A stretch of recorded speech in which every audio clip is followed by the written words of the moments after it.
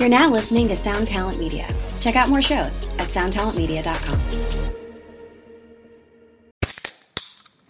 Hey, what's up, everyone? I'm Matt McGachy, the vocalist of Cryptopsy and the host of the Vox and Hops Metal Podcast, where I sit down with fellow metal musicians. We talk all about their lives and music while sharing killer craft beers. If you've ever wanted to sneak backstage and share a beer with one of your favorite musicians, well, Vox and Hops is the podcast for you. This week on the podcast, I had an amazing conversation with Morgan Lander and S.J. Jones about Kitty Pig. There is this episode and over 450 other ones to help you enjoy life, metal, and craft beer. So what are you waiting for? It's time to become a Vox and Hops head. Cheers.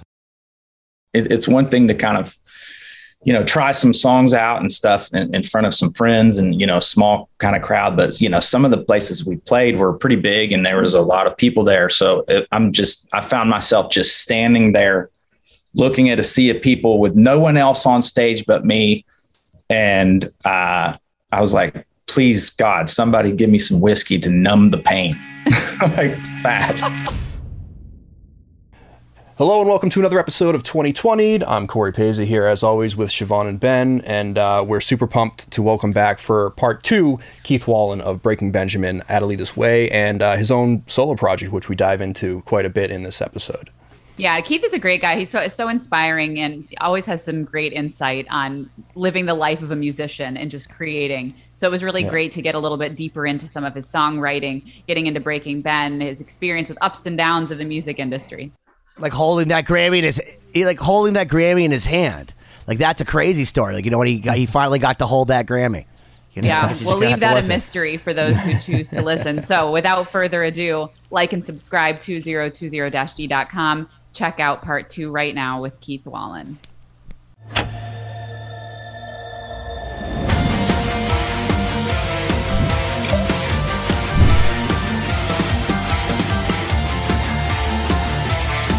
Ladies and gentlemen, welcome back to another episode of 2020. I'm Siobhan Cronin, here on time this week because I had a mishap in the last episode, which we can talk about. But I'm here again with Benny Goodman and Corey Peza, and I am so excited for part 2 with the amazing Keith Wallen, who I was on tour with Breaking Ben. A couple weeks ago, he's about to depart on a solo tour. Incredibly great musician, super nice person. We talked about some amazing things in part 1. So stick around. This is part 2. Can't wait to dive in some more. Yeah, thanks for coming back, man. Thank you so much for having me. Have you gone viral yet? Has it happened? No. It may have happened in part 1 by the time this is coming out. So you never know. You have a week from part 1 to figure that out. They have, yeah. We were talking a little bit, in the break here about some of the fun aspects of touring, and one thing that came up in our episode a couple weeks back with Brock was the Starset bus fiasco. And so, Siobhan, why don't you just give a quick little recap to fill in our listeners this week, and then I think we can share some more stories between the two of you in that aspect.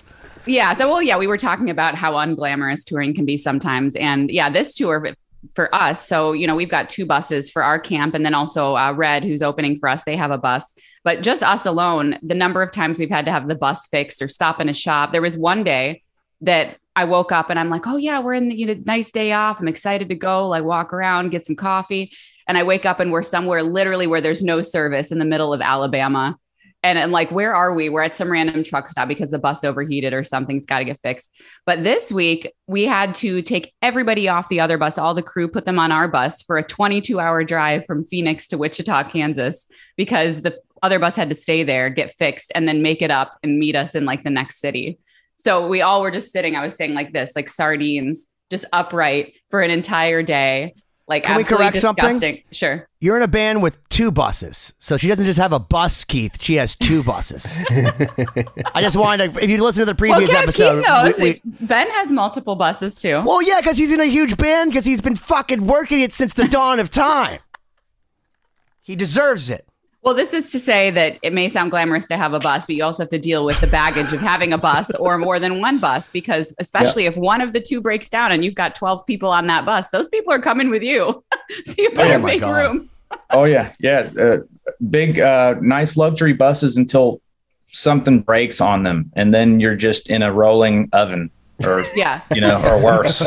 It's so true. Yeah, but I mean, even like, aside from us, Red's bus broke down also somewhere in the desert, and they had to miss a couple shows. Oh, geez. Because I mean, luckily for us, Ron and Dustin, they know how to handle the buses. Ron especially, he's almost like a mechanic at this point. Right. If something breaks down, of course he is with his hands up in the engine cover in oil, whatever. So I mean, we've got that luxury of him having the experience. But some guys, they even if they own the bus, like, you need a special mechanic to work on these things. You never know what the problem is. It could seem like one thing and it's another thing. So it takes, I love how fiercely self-managed Starset is. They're like, no, we're not going to hire a mechanic. Ron, get in there. Like, come on, we sent Ron come on, for who's 2 weeks to get certified. Yeah. I mean, you really have to be, because you just can't trust anybody to fix anything right. A lot of times, that's another thing too. I mean, these things have been fixed multiple times, and it a lot of the times comes down to like, oh, they said they did this, but this still isn't working, or they didn't have enough integrity and what they were doing is, it happens all the time. Keith, can you talk a little bit maybe about some previous experiences on the road that people might not fully appreciate the trials that often happen to a touring band? I mean, I try not to complain. We're sharing. We're lifting the veil. We're not. It's not a complaint. Yeah, sorry, you're illuminating. Before I give the medicine, just sprinkle a little sugar there beforehand. It's there's you're away. I mean, that's probably the hardest part. You're away from friends. You're away from family. So that can take a toll. There's times when, you're sick and you're just like, oh man, it's one thing to just be like, man, I'm sick. I'm not going to go into the office today. It's another thing to be like, oh, I'm sick. I still have to play a show today. I mean, it's tough, especially food poisoning, like Siobhan. We know all about this. We played this show in Mohican Sun, or I think that was where it was, somewhere along the line. We don't know when it happened. We don't know when it happened, but everybody somewhere along the lines got food poisoning. And, and it's just like everyone had a day off from hell. And I was like, how was your day off? Ugh, not too good. Everybody said that. And, including myself. I mean, it was horrible. So that kind of stuff just happens. And you're just out there, in a hotel, just like, ain't nobody taking care of you. Although my tour manager did like bring me up some like Theraflu and some Pedialyte. So thank you, Jerome, for that. That was very sweet of you to do that. Yes, Jerome. I'm like, for the win, for the save. She had left the show with me and Cindy, my fiance, and came back, and she's like, I don't feel very well. I'm like, you'll be fine. And she's like, I really don't feel well. And she had to get on a plane. She was going to fly back. And I'm like, are you sure you're okay to get on a plane? And you're like, I think I'll be fine. I'm like, she's good. I didn't think I'd ever hear from you again. It was pretty bleak, I'll say. Yeah, that was, I hadn't been super sick on a tour in a long time, but you're right. I mean, it's like, what do you do if there's a show? You just have to somehow muster your way through it. I mean, Dustin got sick on this headline tour. He got some sort of laryngitis or something, and he had to like do everything in his power to possibly be ready to make it through an hour, 40-minute set, and it just is what it is, because especially now, so many people have been canceled on because of COVID. A lot of the show dates that we had out west, it's like these people have waited like 2 times rescheduling for us to come back. So what are you going to do? Say, sorry, I'm sick, I can't do the show, wait another year and a half for us to come back. I mean, can tell you can be like Justin Bieber, who has to actually have his face paralyzed and go on the internet. Did you see this? The poor kid. It's really bad. I'm not even making fun of it. The poor kid got some virus, and it manifested by causing some sort of palsy where half of his face is completely paralyzed. And he basically went on to his Facebook or his Twitter or whatever those kids use nowadays, and was pretty much like, sorry guys, as he's talking with only half of his face working, I can't do the shows. I didn't want you to think I was canceling on you for no reason. Like, he's like, actually, you could tell he's upset that he has to tell people he's canceling. Meanwhile, half of he's like, I'm working out my face. And that's like, I give him props. Because I can imagine that's going to be the hardest decision, no matter the level. I mean, like, obviously Bieber is just this whole force, but like, to say like the decision I'm making right now is going to affect tens of thousands of people is going to weigh really heavy. And then, but you also have to weigh, like we said with Dustin, like you got to make sure you're not going to do so much damage to yourself that you are going to cause a longer, kind of issue. So that's tough. Sure. I definitely have all the respect in the world for being able to handle that and manage it and move forward. Yeah, definitely. Yeah. It's, you think about that, you just, you want to be, plus you want to be at your best and giving 100%, the best show possible, especially after just, coming back from this whole pandemic thing, it's like Siobhan said, some people have been waiting, I don't think we've been out to the West Coast since before this whole thing started. So yeah, I can definitely empathize with that. Yeah. So we're talking about you touring with Ben. You referenced it kind of at the end of the last episode, but how did you end up getting into the band and what was that like? Because you talked about doing sort of an audition tape for anyone that didn't listen in part one, and then you didn't hear anything for a while and we kind of changed gears. So can we talk a little bit about what the denouement was in that situation? Sure. Yeah. I sent in some videos and I talked to Ben afterwards and he was like, man, these are great. We'll be in touch. And I'm like, okay, cool. And I didn't hear back. So I went and got a job, worked, still working on music. I wrote like a solo EP and, still trying to stay active with the music part of everything. And then Jason, our other guitar player, called me, which I had known before Breaking Band. Like we had done some writing and some work before. And he hit me up. He's like, hey man, would you ever consider joining another band? I'm like, well, yeah. I mean, if it's, the right kind of thing. And he was just like, well, the band's Breaking Benjamin. And, I think I'm going to be playing lead guitar and they need like a rhythm guitar player and backup vocalist. And I'm like, I was like, but that's what I do anyway. I mean, I feel like I could do that. I'm not really a lead player, so that'd be perfect. And I was like, I already talked to Ben and he was just like, yeah, man. I think they want to fly us out and we get in person and do like an audition. And so that was that. I flew down to Nashville and me and Jason drove up there and auditioned and played with the rest of the dudes. And, it went cool. It went good, still didn't know for sure if I had the job until a little while after that. But, we had come back and forth a few times. And then at one point we were there for probably like 6 weeks just rehearsing. And at that point I was like, I think I've got the job. If I'm like, did they think you would just kind of figure it out? Yeah. It's like, as soon as, that's some serious passive aggressivity, man. Yeah. Like how long can we push this guy? Like, could you imagine after that, Ben walks in like 5.5 weeks in, like go meet, here's Paul Gilbert. He's going to be playing lead guitar. Like, bye guys.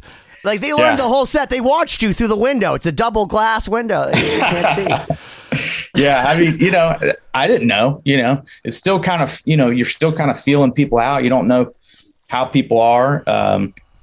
But no, it was cool. I call that time of my life. That was Breaking Benjamin boot camp because we just learned so many songs, so many lyrics, so many parts, all that. And then, we booked a show there in Pennsylvania for the first couple comeback shows. And, but it was great. It was great. I mean, it was such an amazing opportunity. It was such an amazing, just family and fan base to be welcomed into, Ben, especially. I mean, he's so awesome. And, I felt like I was in the band for like 5 minutes, it felt like, and, he was already kind of like asking us to contribute to like writing and stuff. So I was like, man, that's amazing. And he does not need any help, writing. He's written some amazing songs in his time. So it was such an honor. And like I said, all the fans were incredible and just welcoming. And so it's been a fast, I think that I still consider myself kind of like one of the new guys, even though it's been like 8 years, is because it's just flown by so fast. And that's how I know it's great. And that's how I know it's been an amazing time, because it's just been like a blink. So, but yeah, coming up on 10 years. So I'm not really a new guy anymore, like you said. No, that's amazing. I mean, can you talk a little more about some of the rehearsals and preparing, or even like talk about the first show, after having done all this rehearsal? Because I mean, I was in a similar position, way less music, I'm sure, but I joined Starset after 2 albums already existed. And, I'm playing violin parts, so I'm not really responsible for lyrics or anything, but it must've been difficult to kind of internalize all of that and then go out and play a show. I mean, that's a lot of work.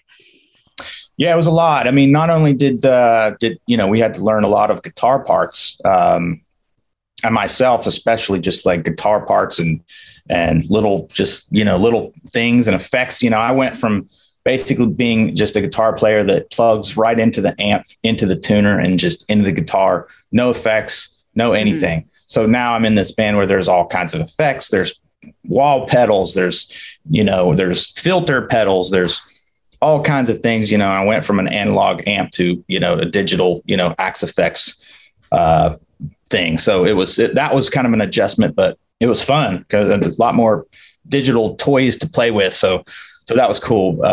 But the vocal parts of it, like one thing Ben really wanted to stress and really wanted to kind of bring to the table was vocals, having live harmonies, having live 3-part harmonies, and also having the ability to, if someone's voice is not doing too great, people can switch back and forth and kind of cover for each other. So it was just like 3 people singing all kinds of different parts. So I had to learn the lead part. I had to learn different harmony parts. I had to just be kind of prepared. And that's happened. There's been times where, somebody will be under the weather. I'll be under the weather sometimes, the voice is not feeling great. Aaron will kind of pick up some slack, or if Ben's just kind of like need a hand here and there, we all just kind of help keep it going. Cause you don't want to ever cancel ever. So I think that really helps us kind of have a little bit more longevity out on tour. No, that's amazing. That's something that we learned, multiple times, but on this tour, especially, it's like, having that ability and being rehearsed enough that you can cover for anything that might happen is so powerful, because that's great to be able to support each other in that way. Can I ask a geeky question based on what you just said? Because I have a lot of guitar amps and stuff. And actually, I have a guitar channel where Kemper actually, it was one of the nicest things. They posted me as the video of the decade, because I basically went in front of all my guitar amps and said, I don't need any of this, because I have a Kemper. Because because Corey actually came over and Axe Effects Kemper, for me, it's not like a fight. They're both like the same kind of concept. It's like AI at this point. Like, it's talking back to you. Would you like a Marshall effect? Do you really want the brown sound? Yes, Kemper. Just give me whatever you want. Because the thing is, it's like, I remember like the reason I didn't use any of those effects, because at one time I did. I had like one of those Furman pedals, right? With all the different stuff, and you go in and it all just makes noise. You're like, what? And then you're in the middle of a show and you're unplugging things. You're like, I don't know why. So you just stop. So eventually you're just like, what doesn't make noise? Plugging into the amp. And it still makes noise. And that was the reason when I first went through a Kemper, and I realized there literally is no noise, not even on this filter thing, not unless I actually tell it to make noise. Yeah. What was that like for you? Yeah, with the Axe Effects? It was fun. Dude, totally. I mean, exactly what you were saying with so much noise. Why? Yeah. Well, just back to just, consistency and making sure that shit just works every night and every show. I mean, that was really, my whole thing with just going into an amp. I'm like, I know this is going to be okay. I mean, unless you just blow tubes or something, but, which happens, but still I was like, and now there's a tube shortage. So look at you. Yeah, exactly. I got all of my amps on my hard drive, like right here, man. So there you go. Yeah, exactly. Fixed. No, I loved it. It was intimidating a little bit, because I'm just like, God, look at all this stuff, but it was fun to like listen to, the intro of like we have a song called So Cold, and there's like a kind of a clean tone intro with delay. What's it called? I don't think I've ever heard that song. What's it again? No. I never assume that people have heard anything that you want to know what's annoying is I'm really ignorant. If you haven't noticed, for most stuff, like I'll talk to people, I'm like, oh, Steve Stevens, you were in Billy Idol's band. He's like, why do you have me on the show? But like, I know that song. So that means it matters. Yeah, it's a very distinct and recognizable tone. So I would imagine from a mile away, dude. Yeah. But how could you not have heard that song if you were alive during that, like the last decade? You never know. I got a cool Steve Stevens story actually. Let's hear it. I went to Steve Stevens. He's the man. I love Steve. He's awesome. So I was at his house in Hollywood one time. We were working on some music, just doing a writing session, and his place is awesome. He's got a cool layout studio and everything. And I turned around and I was like, I saw a Grammy there. I was just like, dude, is that a Grammy? And he's like, yeah. I was like, I've never really seen or held a real Grammy. And I'm like, can I just pick it up and hold it?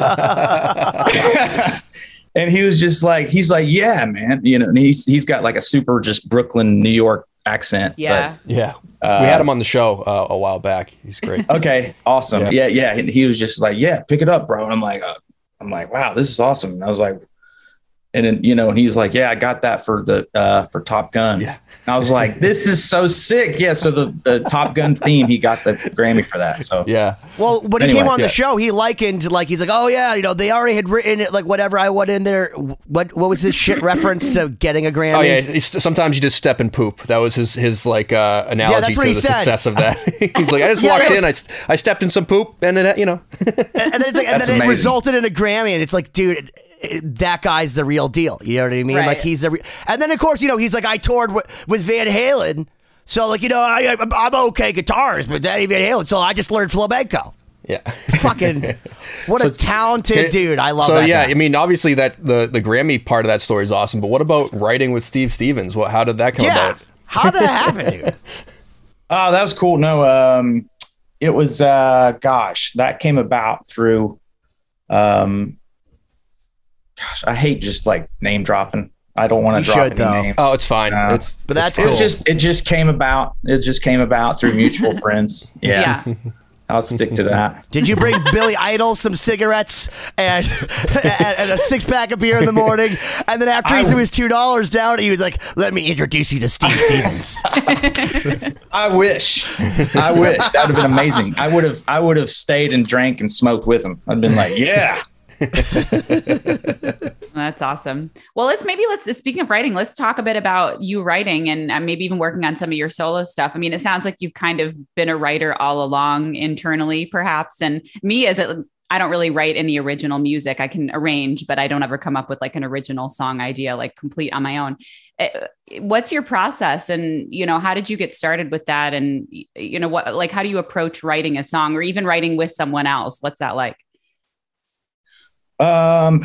It's, I tell people, I mean, there's no rules on how to do it. It's, for me, basically, I start with just music first. And then I just kind of try to, come up with some sort of melody that I think kind of sounds and feels right in there. And then I just try to plug in the words afterwards.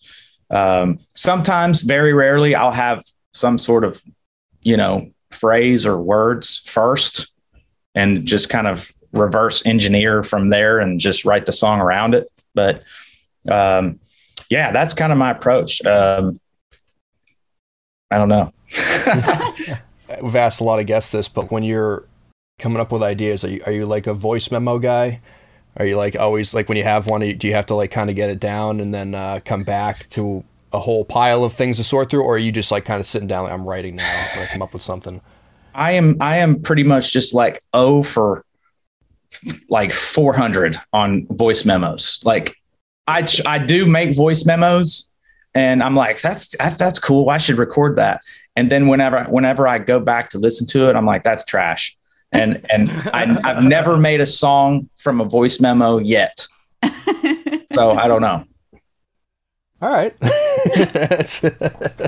I mean, then that means, I guess it's working in terms of like, vetting out the stuff that's not going to make it. So exactly. Maybe that's my elimination process. Just make a voice memo. I'm like, I know what not to record. Well, I feel you on this because every voice memo I've ever made, I'm like, oh, that's a cool idea, and I'm just going to forget it, and then I never watch it, or I just don't fucking care. And if I have something that's cool, it's been in my hand for 20 years. I'm like, oh, that cool thing I played in like 1999. That's for this chorus. Plus, I've been singing that forever because you write shit all the time. But if it's really good, it comes back through with alien limb syndrome. You're like, I know, and then you can all of a sudden play it again. Yeah. Plus, you listen to the voice memo and it's like all out of context and everything else. You're like in a bus, like you're like, that's it. So it's awful. You talked about how for the solo stuff. It's just kind of you up there with the guitar, the singer-songwriter stuff. But I looked up a few things and it had the full production on it. Where do you draw the line on that? Do you consider that two separate entities in terms of like the way you approach it, or do you always picture a full produced song when you're writing? Yeah, I think some of my earlier stuff, I had an EP, Allies, that was just basically just me and a piano, and that was pretty much just, I was limited by my own production skills at the time. So I was like, yeah, I'm not real good at the drum sounds right now. I'm just going to just keep it simple and not worry about drums or any other things. So that was really the reason for that. But I always, I've always tried, different stuff. I had a couple more like kind of more alternative sounding songs, but through and through, I'm a rock guy. I'm just like, you know what? I'm just gonna go back to what I know, what I've done the most of, and stick to the rock sound. And with that, obviously, I want to be able to kind of replicate that live with a full band. But I think for some of these first shows, it's kind of like, well, let's just do the acoustic. Let's just get out there any capacity I can, and so that's how it's been, especially with some of these opening tours. I opened for my own band, which was in December, which was just smart though. Which was kind of interesting. Yeah. I mean, it was a super amazing opportunity. I mean, it was so amazing of those dudes to be like, yeah, do it, and they were so supportive, the band, the other band guys. That's awesome, dude. I mean, that's really cool. Cause that James Hetfield's like, no. Eddie Van Halen from the grave is like, you can't do anything, David. Yeah, no, it was super cool. I mean, I got made fun of every night by Ben, but like, so how's it feel to open for yourself? That was pretty much to that every night. But no, it was fun, and it was super learning. It's one thing to kind of try some songs out and stuff in front of some friends and a small kind of crowd, but some of the places we played were pretty big and there was a lot of people there. So I found myself just standing there looking at a sea of people with no one else on stage but me. And I was like, please, God, somebody give me some whiskey to numb the pain. Like, fast. That takes some balls, man. That's incredible. Do you think that you could ever, though, because you're a great performer. Like, I really enjoyed watching you guys. Like, you all move around. I was tired by like maybe about 17 seconds into the show. I'm like, ugh, these guys, how do they do that? Like, I hurt. You know what I mean? Like, we talked to Gary Holt from Slayer. He's like, this arm's fucked, but my head, I could still bang it. It's like, so like, I'm like, I don't know how you fucking do it. I hurt just like getting to the show.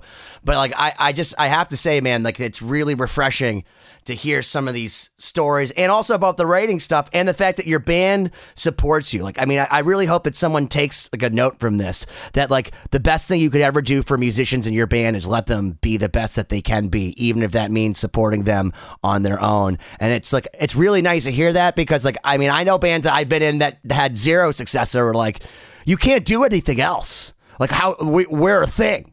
Yeah. Yeah. Yeah. It's, which makes no sense to me because, you know, if all the members of a band are thriving and doing their thing, it only makes the band, I think, I don't know. I think it just helps as a collective. I think it just helps kind of, you know, especially when there's, you know, during COVID, there's like nothing happening, you know, everybody was kind of doing their own thing. So I'm like, well, I'm still doing something. So just trying to, hey guys, just making sure you guys still remember, you know, us and me and whatever, you know. So I feel like it has to help somehow. So at least I hope so. I could be wrong. Absolutely. I mean, it's just like keeping your chops up. If I went 2 years during COVID and didn't touch my violin, it would probably be a disaster. But yeah, you just have to keep it going and stay out there and exercise the creative muscle. Looking from the outside, it seems like, you know, Breaking Benjamin in general, like that, just, it seems like a fun workplace, you know, in terms of like, you know, the tour you guys talk about, you know, with Corey Lowry saying it's one of the best tours he's ever done. And us just seeing it, being in the audience, looking at that, being like, everyone on this stage looks like they're all the bands are friends. Everyone's having a good time. They're joking about it. It seems like a party, you know, rolling through the country as opposed to a tour. And then to hear that, you know, he supports you in like doing the opening thing. It just seems like, you know, bands at that level, like it or not, are businesses. And, you know, if everyone's happy, the business thrives and the crowd can sense that. So it's really cool to kind of hear that that's the approach and the atmosphere that you're working with. For sure. It's been amazing, you know, and I would never want to do anything that would damage or diminish the Breaking Benjamin name or brand in any way ever. And I think they all know that. And, you know, even just, you know, when I played live solo, I mean, the shows are promoted as like Keith Wallen of Breaking Benjamin. You know, I would rather not be there, but you know, it just has to be there for now because that's just, I don't know, that's the way the promoters prefer.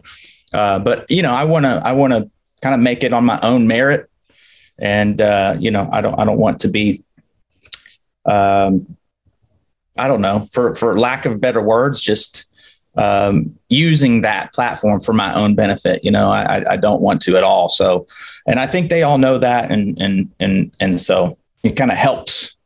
They know that I'm coming from a good place, and I think that helps the whole thing and helps them be supportive of it. So, yeah, it's funny that you say that you don't know if it's like you're still talking like you haven't made it, which is like why I also know that you're a lifer, because this is like because it's never going to be enough. You could be like in the Rolling Stones and you'd be like, well, if this doesn't work out, I guess I'm just going to have to go try it again in 97.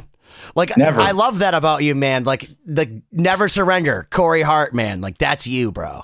Dude, never. Surrender. I mean, it'll never be enough, honestly. You know, I know I keep going back to this, but the time it was enough, I went on a houseboat and partied all weekend.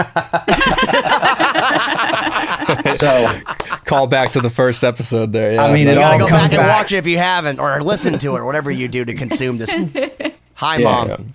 Yeah, all comes back to the party boat. Well, let me ask you a question out of my own curiosity. As let's say somebody that wants to get into songwriting, or like you said, you know, you've always had the idea of sort of a full production in your head, but you know, at the time you didn't have the production skills on your EP to, you know, do it all yourself. How do you go about, you know, putting something like that together? Because one thing I've learned from just observing Dustin and other songwriters, you know, I try to sit down and write stuff and I'm like, I can't do it. Like I can do some piano and violin. I'm not really a vocalist, but you know, I noticed that people work with a lot of other people in songwriting, you know, so how do you know, when you have ideas, how did you go about approaching collaborating with other people or finding somebody that kind of has that expertise to help you like flesh out your ideas? Yeah, I think just the more times you do it, I mean, it's just like any other kind of muscle or skill, you know, it just takes, you know, repetition and practice, you know. I mean, I feel like the songs that I was writing when I was 18 are trash. And, you know, and the songs that I'm writing now, maybe they're a little bit less trash, but I feel like I've grown as a songwriter, and you know, and plus you learn kind of like what you like, and you learn what you're good at, and how to kind of focus in on that and lean into that a little bit. So I think that helps. I think, just to answer your question, write with as many people as you can, and also just write by yourself, see what works best for you. Some people write better with other people. Some people, by themselves. I don't know where I'm at with that. I mean, I feel pretty comfortable by myself, but sometimes it's nice to have someone to bounce ideas off of and bring stuff to the table. There's always going to be a part or a time where you feel stuck with something. If I could just think of this one word, I can move on, or if I could just think of a better, verse melody or something, but I mean, I try all kinds of things. I mean, I sit there on a piano and, try all kinds of different melodies and stuff that's weird, something that I wouldn't even try that sounds normal, and you just never know, so. Yeah, no, that's great advice. I mean, when you get into Siobhan, it, is it, go ahead. I was going to say, because I want to say something very interesting, because Siobhan doesn't consider herself a writer, and we write together in Lost Symphony. And I find this amazing because we're working on a new song right now, and I wrote this whole song, but I kept it basically just like piano chords and melody through the whole thing. And I sent it to her because I'm like, I want you to arrange a bunch of this. And it was like, have you seen the movie Amadeus? Like about Mozart. But the point is that like Mozart comes in and he makes fun of this guy because he's like, oh, that theme you just played, and he plays like a million times better. I sent her my song with just like, a one line thing with just the chords pulsing. And what she did to it, like, if you didn't consider that like full blown composition, it's just amazing that like she's like asking how to write a song, whereas like I could win a Grammy riding her coattails on her ability to take my bullshit theme I just wrote on the piano, chunking things along, and she put multiple cellists to this and made it sound amazing by itself to the point where I had chills. Wow. So I just wanted to bring that to your attention. That, and don't forget, just like in Amadeus, she added a layer of piano over yours. Oh, she did. Yeah, she not only did that, but she actually made some parts completely unrecognizable, because once I actually said, here's what it is, she felt fine changing everything, which is fine. But like she can't start it. So I'm going to dovetail on what you said. Sticking to a structure. Just saying, hey, this is a verse, and I'm going to try that. Here's a chorus, I'm going to try that. And just chugging through that, and then seeing how that sounds. And that's the thing, is because you're just stifled with indecision. If you just say, hey, here's the bullshit melody I'm starting with. Here's the second bullshit chorus. Let's just put all this bullshit together and then go, why is it bullshit for the next 20 years? It'll be awesome. Yeah. Oh, yeah. That helps. That totally is good advice, because you can get so precious and hung up on every little minute detail, and you're not getting anywhere. So you just got to just kind of vomit it out for lack of better word. No, that's good advice, because you're right. I mean, like for me personally, I can't start anything. But if you give me even like a fragment of a melody, I'm like, all right, I can do something with that. But I just have such debilitating self-doubt that I'm like, I am not worthy of writing a melody. Well, that's what you need to do. Just like Paul Geary said on the show, you got to write 100 songs before you get one that doesn't suck. So you got to start pumping them out, Siobhan. You got to catch up. All right. Just write a bunch of shitty songs, and then that's my post-tour mission. Yeah. Well, and here's the other thing is, so I'll tell you something that Mariko, so she's the incredible cellist that played with Starset back in the day. She now, she's just absolutely amazing. Played with us, and I asked her if she could play on a song, and she goes, when are you releasing this? And I said, I don't know if I'm ever going to release this. And she wrote back to me, she goes, I appreciate your passion. And that's how you know you're a songwriter. It's like going, it seems a little passive aggressive. It's not, no, but well, that sounds like a no. Yeah.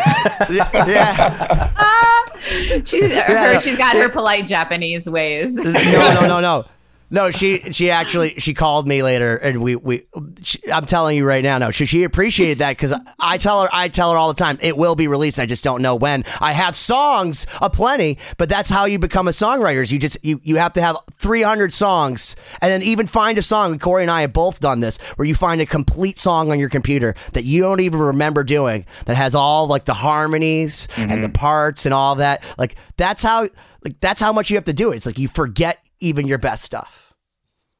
Yeah, Prince is like that, I think. Yeah, we're just like Prince. That's the thing. That guy you have from to be that delusional. band, Prince. Yeah, Prince. Well, he was formerly of Breaking Benjamin, right?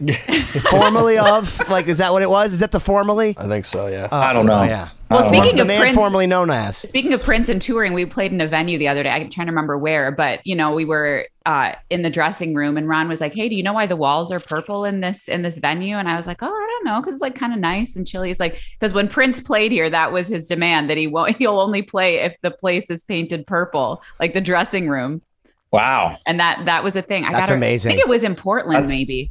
I don't know. I'll have to look up the venue, but fun fact. That's He awesome. played the Worcester Palladium, and he was a vegan, and he said he would not play unless they shut down all the meat stands on the street of Worcester, Massachusetts. So when I saw him on his musicology tour, or whatever the hell it was, there was no like late night street meat, which was the first.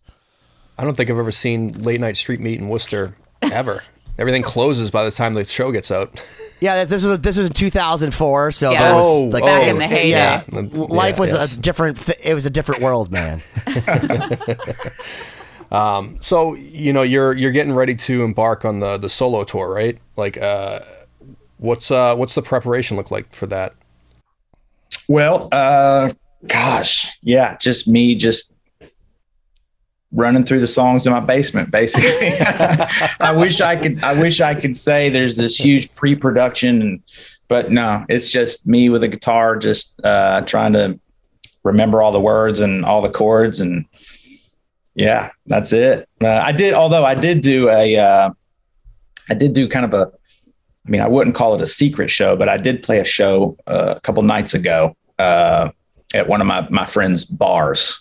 And a bunch of my friends came out and hung out, and it was a fun time. It's kind of a live dress rehearsal. Uh-huh.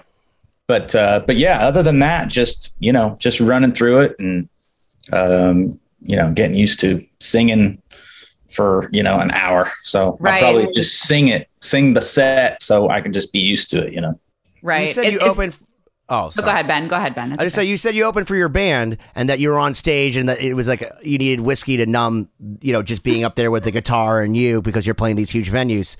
But I have to surmise that maybe in a fantasy of yours that it wouldn't be needing whiskey and that maybe you'll bask in that being a songwriter. And that do you think you'll ever actually fully embrace the fact that maybe you could go one day and play where Breaking Benjamin, you play as the guitar player in that band, but by yourself? Just a Absolutely. guitar on a stage and do that and not feel uncomfortable. Yeah, absolutely. And it's not really, I'm not uncomfortable about the playing. Really, the whiskey is just for the talking in between songs. Oh yeah. That's fair enough. That's really, once the song starts, I'm right at home. I'm like, I feel fine, but it's the talking. It's like, once the music stops, then it's just like,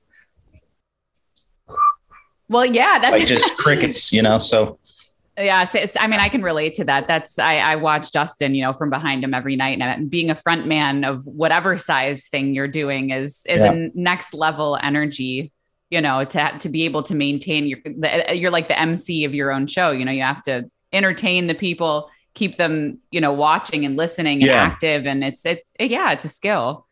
Yeah. I had and the whiskey has just, and look, I'm not like some crazy huge drinker by no means, but it just helps just enough so that I'm a little more comfortable talking. Cause no one ever tells you that, hey, when you play music and you get on stage and you're singing in between the songs, you're a public speaker.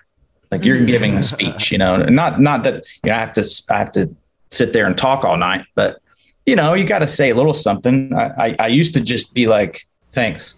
Here's the next song, blah, blah, blah, and it was just like, I feel like if you say a little something, I think it enhances the show, Mm-hmm. Well, that's that's a connection to the crowd right there.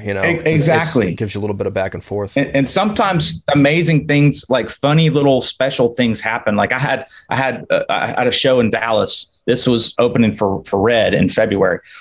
And I kind of have like some long hair in the back here, and somebody yelled, "I like your mullet." And I didn't hear the word mullet. I mean, I'm always just obsessed with food anyway, but my brain heard guacamole. So What? yeah, It doesn't even sound the same. I just heard guacamole. Like we're earplugs, or someone said my mom loves your mullet, or someone likes your mullet, and I just heard guacamole or something, and I was like, well, I just heard guacamole, and I don't know why, but I fully support that. So everybody just yelled guacamole, and so every show after that, someone in the crowd yelled guacamole. Somehow they knew. And so it was a funny thing. Cute. It was an awesome thing. Somebody gave me a shirt that said "rock out with your guac out." So yeah, that's my favorite shirt. You wore that on the last day of tour, and I saw that. I remember I said to Brock, I was like, I love his shirt. It's that's how that came about. So yeah, that's amazing. That's so funny, phenomenal. But yeah, if I had just been like my usual, just hiding from the world self artist guy, I wouldn't have. I'd have been like, I don't know what you said, but here's the next song. Yeah, but that's you're realizing you're becoming aware of your superpowers, that you can be funny and that you can just do things on stage and that people are going to support you, which is really a nice thing. And when in doubt, what I would do is I'd go back to all those Kiss bootlegs from the 70s and get like Paul Stanley, and I just put it onto my phone, and then I just put it up to the microphone when you're in front of like 10,000 people. So like if it's like Detroit, just find out like the Detroit concert, and then just have Paul Stanley talk in between, and then continue playing your set to all serious. Dude, that's an amazing idea. I love that. I love that idea. Pre-record yourself, just record yourself saying like, how you guys doing tonight? Yeah. Put the phone down all like ceremoniously, like walk back, take a drink of water, and then like start playing casually. Yeah, I love it. Dude, if you did that, I swear to God, dude, if anyone did that at a show like at that caliber, I would just like tip my hat. I'm doing honestly, it. I'm gonna do it. Guac out with the guac out. I'm gonna do it. No, that's amazing. Well, can you talk about like with the upcoming tour? A couple of things. Can you talk about like the types of venues you're playing, and also when you're preparing for it? If you have some more full production songs, how are you sort of reverse engineering and figuring out how to reduce it to just guitar and vocals? Because that's a skill too. It takes some time to figure out like what is the essential core of this song if I have to present it in a reduced form. Yeah. It's some of the mostly the venues are pretty small. I'm a building. It's a building kind of thing. And I don't assume anyone's ever heard of me or heard of my music. So I want to just, obviously I want to play to as many people as I can, but this is where I'm at right now. So, and I love it. I love the fact that it's going to be kind of a more intimate kind of thing. That's awesome. We did an acoustic tour like that, and I love doing that. We were just playing breweries and bars, and you're right there with everyone. So it's a great setting for that. Yeah, I heard about that too. Jerome said he went to one of those. He said it was amazing. And awesome! That's a super cool idea. So I'm excited. I mean, plus it's acoustic. It's kind of made for kind of a more of a smaller venue. So, but as far as kind of deconstructing kind of the songs down from full produced to acoustic, it's not too bad with my stuff. My stuff's not too super complicated.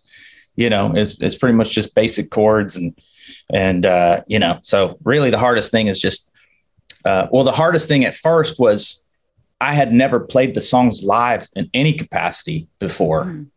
So, you kind of, you could maybe probably relate to this. You record the song in the studio and then you don't even think about it. And then when the tour's coming, you're like, oh, I got to like learn how to play that again. And what I recorded, so there's a lot of that in general, not even just deconstructing them, but just learning how to play it, period. So, and then just, remembering all the lyrics and all that stuff. So, but that's pretty much my prep, just going through it basically just by myself and, trying to do it my best here by myself before in front of anybody else. Right. You doing any covers now? Because that seems to be a theme. I do 2 covers. One of them is The Look by Roxette, but it's my own kind of version of it. And then another cover is Wicked Game by Chris Isaac. Well, if you say it like Roxette, that'd be a little bit weird. because I don't feel like that's like in your realm exactly. So I'd like to hear it your way. I mean, as far as their physical voices, I'm just making a thing. But Wicked Game. What made you choose Chris Isaak? Was it the video? Because I love that video. I don't, what made me choose that one? I think in my earlier EP that I mentioned, I wasn't even thinking about that song or covering it or anything. I was messing around with just like a weird kind of percussion drum sound. And I was like, man, that would be cool to kind of play this chord. And then I just kind of put it together and I was like, that's Wicked Game. And then, but it was different. I was like, oh, I'll just cover this. And so yeah, I kind of accidentally fell into it. That's funny. Amazing. Yeah. I mean, I haven't ever written a complete song, but I was noodling around one day and I like sent Brock this idea and I realized I'm like, oh my God, this is Baba O'Reilly by The Who. Yeah. Well, like but the thing is, the piano thing. Yeah. But I got to tell you, so I went and interviewed Carol Kay, the legendary bass player, like who wrote like who's played on everything like since the dawn of time, and she was saying, oh yeah, all the guys in the 50s and the 60s, they were just changing the standards and just putting different lyrics on them and calling them different things. It's been since the dawn of time. Like that's the Wicked Game, is that you wrote an awesome song that reminded you of Wicked Game that you could have totally not had to pay Chris Isaak for any publishing for, and you just gave him credit and just used his lyrics, whereas really everything is just ripping off everything. Like you didn't copy The Who. The Who wrote, there's 3 chords. They copied everyone else. Like that's the point. And they did it great. Like Pete Townsend took those 3 chords and made it something. And that's why The Who was awesome. Yeah, it's interesting because I mean, surely everything's been done by now. Mm-hmm. Chord progressions and all that stuff. And now, song titles, everybody has the same song titles for things now. But I don't know, what are we going to do? Yeah. I mean, we all use the same letters and the same notes on the piano. I mean, it's interesting if you follow some of like the lawsuits that have come up in the past few years too. And sometimes because music is kind of a foreign language to most people, and those are the people on the jury. It's a weird thing to create legislation around it, because people are like, this sounds like my song. And then the lawyer has to go up, well, technically this note was, a half step above this part. And the jury is like, what the hell are you talking about? It kind of sounds like it, And I think there's been a few cases where luckily they were able to prove that, like, listen, it's impossible you can't say that this is your thing because it's so common. But yeah, with like writing, any sort of creative endeavor, it's really hard to draw that line between what is, inspired or derivative or what is exact copy. But especially now, like just think of, there's probably 1,000 songs going up on Spotify every minute. It's probably more than that, to be honest. And to think that there's 12 notes. I mean, in some cases, the industry and fans rejoice when something sounds like something else from the past. And so I've never understood that. Like all country music. Greta Van Fleet sounding like Zeppelin. They sound good. There's like a band, but you know what? Like I hate it as a curmudgeonly old man, but like inside my heart, it's like, but at least if like there's gonna be a Drake song on the radio and then this rock tune just like busts it out, like it sounds like Zeppelin. Cool. That's the thing, is Zeppelin's not putting out new music. Someone's got to do something. Exactly, dude. Yeah. It's like, tell Jimmy Page to write something. Plus rock, any kind of rock that gets out there, I'm a fan of. So yeah, no, agreed. So so for you now, like in the world, like we lost Taylor Hawkins, which was like such a bummer, and I thought for a while, like Foo Fighters, like, he even says this in this documentary because, everyone, just like Mike Shinoda says, has to make a documentary. I mean, with the Foo Fighters, it's warrants a documentary in their case. But it's one of those things where he said that, we were the token rock band for a long time. Like, they'd have on the Grammys, nothing. And then it's like rock represented by the Foo Fighters. Mm-hmm. Who do you think the bands that you see now are like representing rock and roll for you, like the most in your heart, like currently? Making music out there now that matter, this moment, current. I never heard of them because they came after Pantera. I'd say, I mean, I've never been one to be able to really put my finger on the pulse of music. For you, this is a subjective question. For me, I would say, and this is a band that I just think is just great. And they consistently just put out stuff that just sounds fresh to me. Bring Me the Horizon. Oh yeah, they're awesome. You know, cause they, you know, they're just great with the hard rock, but also just pop sensibility and melodies and everything, and production too. I mean, it's really cool. I feel that way about Muse. I love Muse. Muse. Muse is incredible. That's the same thing. It's like, because their newest single sounds like death metal. And it's like, but then they have like a dubstep song, and then it's like just wonderful piano that's Chopin. And it's like, and they can get away with that. And it's like, God bless that they can do that. Bring Me the Horizon is, again, the same thing. Like, they can write super heavy stuff and then still be played on all these radio stations where you're like, do you know what other music they play? And it's fucking amazing. Like, I think it's incredible that like a band can be so transcendent. Yeah, no, there's some good bands out there. And, you know, and they're not super new, you know, they're kind of new to me because I haven't always listened to them, but, still making music. Yeah. It seems still making music. It seems fresh to me. I mean, Architects, I think they're really great. I think Gojira is great. Heavy as fuck. Bad Omens, they're great. Spirit Box, there's some great, just newer bands, too. So it's nice to hear where you hear new stuff and you're like, wow, this revived my. Because I find like there's like times, and again, there's so much good music being made, but it's just like, how do you consume it? But there feels like there's times where there's like nothing good coming out, and then you hear a band like Spirit Box, and you're like, wow, this is like refreshingly original, obviously derivative of a lot of the things that I love, but in a way where it's like representing that now, and it's current, and it's like it. You know, even a curmudgeon like me that doesn't listen to new music, I'm like, this is good. Like, I take a mental note. I'm like, all right. Okay. Yeah, no, same here. I mean, same with movies. You know, there'll be like no good movies coming out, and then you know, something good will come out. Yeah. Well, for me, that's one thing I love about touring with other bands or doing festivals is, for me, I think live is when I discover some of my favorite music, you know, because you love sitting side stage or something. You're like, oh, this song is great. Tomorrow I'm going to go out and watch that song, you know, because it's, for me, I find it hard. You go on Spotify or something, unless I hear something on the radio or I Shazam it in a club or whatever. I mean, I find it hard to discover new music, you know, so live and touring and festivals, that's a great place where I hear people and I become a fan immediately, you know? For sure. So we got just a couple minutes left, but I'm curious, being surrounded by music, especially when you're on a tour, is there any point where you need to step away and like not listen to music, like, you know, switch to podcasts or books or something like that? Or silence?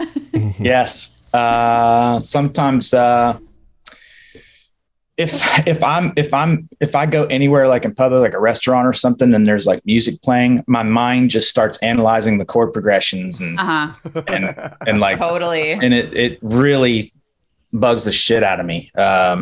Cause I find that'll happen sometimes. Plus, you know, when I come home from a tour, if it's got to be like somebody, a band that I really like, in order to go see a show. Otherwise, I'm like, no, I'm good. I don't want to go to any shows, or I'm just good at just hanging. But yeah. It makes sense. It makes sense. Like, you know, why do for free what you get paid to do? Yeah. You know? I just, you know, it's like, that's my world. Bro. Yeah. I'm like, that's my world. I'm like, David Copperfield ain't going to the other magicians on the strip, bro. Exactly. Yeah, no, it makes sense. You gotta kind of have, you know, life outside of music every now and then. But listen, thanks for hanging with us, Keith. It's been awesome, and you know, thank you, Siobhan, for connecting us, and thank you for showing up. I was late. Thanks for showing up. Thanks for showing up. We appreciate it. I know Keith Waking is up probably is like, half oh the my, battle. he's like, she baited me and now she's not even going to show up. I like sent him I a thought the message. same thing. Who were we talking to? Corey, when Siobhan had to sign off that, like, was it Chris? Like from Sabotage? No, you had to sign off because your leg was busted. Yeah. Okay, but who did we talk to that, like, after Siobhan signed off, we felt bad because he's like, you could tell he wanted to be. It was Gary Holt, I think. Oh, yeah. Gary Holt was so polite with us, but then after Siobhan got off, he was like, oh, yeah, I'm losing so much patience for this. Yeah. And I don't blame him. But, like, you could just tell he was just like, oh, well, where's, like, the pretty smart girl? Yeah, stuck with us. Stuck with us doofuses. I like Slayer. You're great. Listen, guys, check out KeithWallen.com. I'm looking at the tour dates now. He's got everything posted there. You're going out. You got some international stuff coming up later this year, which is pretty cool. Just announced a VIP experience, which is we're calling it an eat and greet, where basically just come hang out with me and we just have like a party, and it's like an 8th grade pizza party. Basically. That sounds like a Star Set VIP. Yeah, or a not 8th grade, 5th grade. Yeah. Well, hold on, but this is a good thing that you actually mentioned, because I'm actually interested in this, because back in the day, bands didn't have to, like, you went to the stage door. You didn't fucking meet Ozzy, dude. Like, you didn't get a picture with Kiss. Like, you didn't get to stand next to Mick Jagger even for $50,000. Like, that didn't fucking happen. Mm-hmm. Now, especially with COVID, do you feel like every band has to do this to make, like, additional revenue to pay for gas, maybe?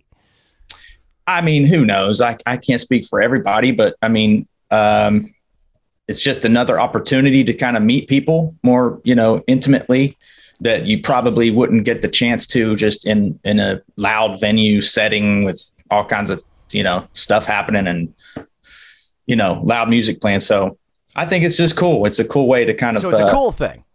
I think so. Yeah. I mean, you don't get to personally thank your fans, mm-hmm. In a one-to-one or a one-on-one kind of like basis like that, even though it's like, hopefully there'll be more than one person there, but, so I look at it like that. It's a cool way, for me to just hang out and meet people and say, thank you for being here and for listening to my music. So yeah, man. Well, we wish you the best of luck on the tour. And I'm so bummed I'm not going to be able to see any. I looked at all the dates. I was like, is there one day we're in the same place? And then, no. I was looking. You're not coming anywhere in the Northeast now, but hopefully at some point, you do. And when you come around, we'll definitely come out and check you out. Definitely looking forward to hearing the stuff. I would love that. Thank you. Thank you so much for having me, y'all. No, Keith, thank you. I really, really appreciate it. I was like, oh, it'd be so great to talk to you. So I sent Keith a message and he said yes. So unfortunately I was late for the first one, but here we are. We got some great insight into your life and your career, which was awesome. I think everyone's going to really appreciate your story. It was great. And awesome. we'll have all the links to your social media and your website and everything in the description below. And best of luck on the tour, guys. Check it out. And go to his show dates. Go check him out on tour. Definitely hope you come to Boston, man. I'd love to hang out and shake your hand and pick your brain, man. It's really nice to hear again the process, hearing other songwriters and seeing the success and hearing like maybe the not so much success. And I think anybody, like, if you're like trying to trudge through stuff, like, just go back and listen to the 2 hours.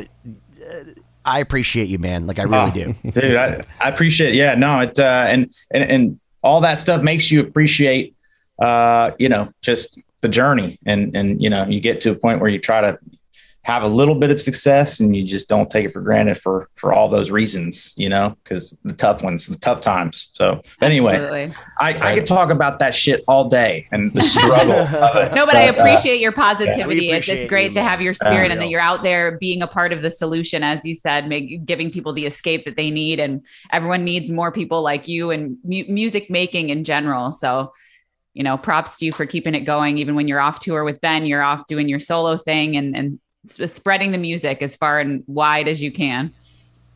Right on. Well, thanks. Trying.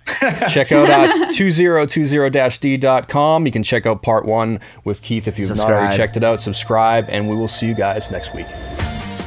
Thank you as always for checking out this episode of 2020. Please visit 2020-d.com. Like and subscribe to the podcast so you don't miss out on future episodes. This week's throwback clip is from episode number 30 featuring Steve Stevens of Billy Idol. Check it out.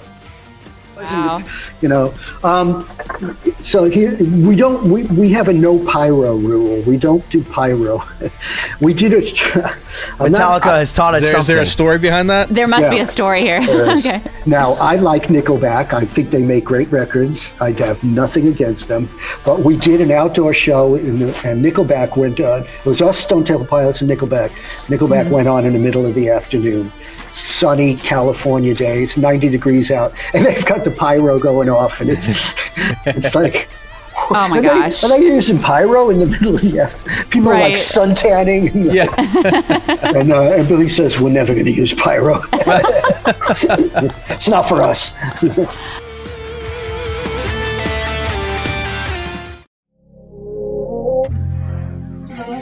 This is the story of Whitney Houston. This is the story of Kurt Cobain. Of George Michael, of Otis Redding, of Amy Winehouse, of Michael Hutchence, Bob Marley. This is the story of Prince. It's a new podcast series about how they died, why they died, and why we're still talking about them so long after.